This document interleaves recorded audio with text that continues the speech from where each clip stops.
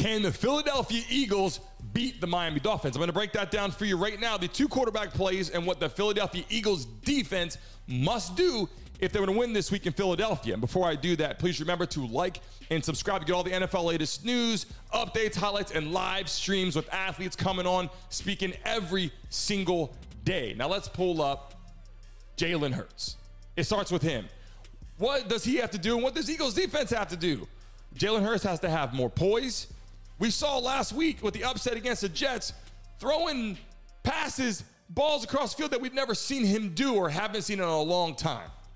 We've seen him get outside the pocket. We've seen him hit his targets. But last week was not him. It was an episode that the Eagles want to forget about at this point. Now, these two players have been teammates since college. This is kind of the battle of Alabama right now, the Alabama quarterbacks. Jalen Hurts took a backseat to Tua as Saban benched him and put Tua in, which came out to be for the right reasons. But now they're both in the NFL. And Jalen Hurts last season was just shy of winning a Super Bowl when he lost to Patrick Mahomes and the Kansas City Chiefs. What do the Eagles have to do to be victorious? They got to get a lot of pressure on Tua. If they don't get a lot of pressure, I'm not saying just a couple little, blitz. I'm talking linebacker stunts, defensive line twists. The defensive ends better get to Tua. If they don't, you got Tyreek Hill on one side, you got Jaylen Waddle on the other side, and if they get an open space, it's going to be a long day. Pressure must come.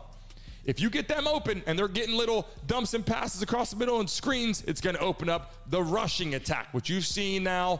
Obviously, the Dolphins are leading in a lot of categories. Receiving core is wonderful. The rushing has been phenomenal.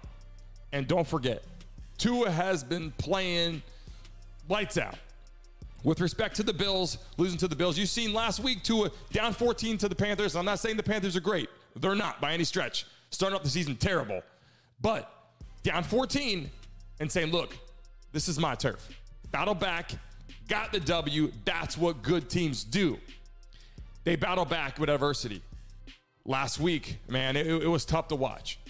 Jalen Hurts, it was outlandish. It was not his type of style. And on top of that, the emotion wasn't there. Watching him, it was like, I threw a pig. And I think in his mind, he thought, we're going to win this game still. We're going to win this game still because he's a competitor. But it was not like his normal self. The Philadelphia Eagles better get a lot of pressure on Tua. They better be hitting him, playing and play out. They better be making it happen, because if they don't, the rushing attack is going to open up, the receiver core is going to be lightening up, and the Eagles are going to find themselves in the same position they were last week. Hey guys, thanks for watching and tuning into the Brandon Mason Show. Please remember to like and subscribe. Until next time.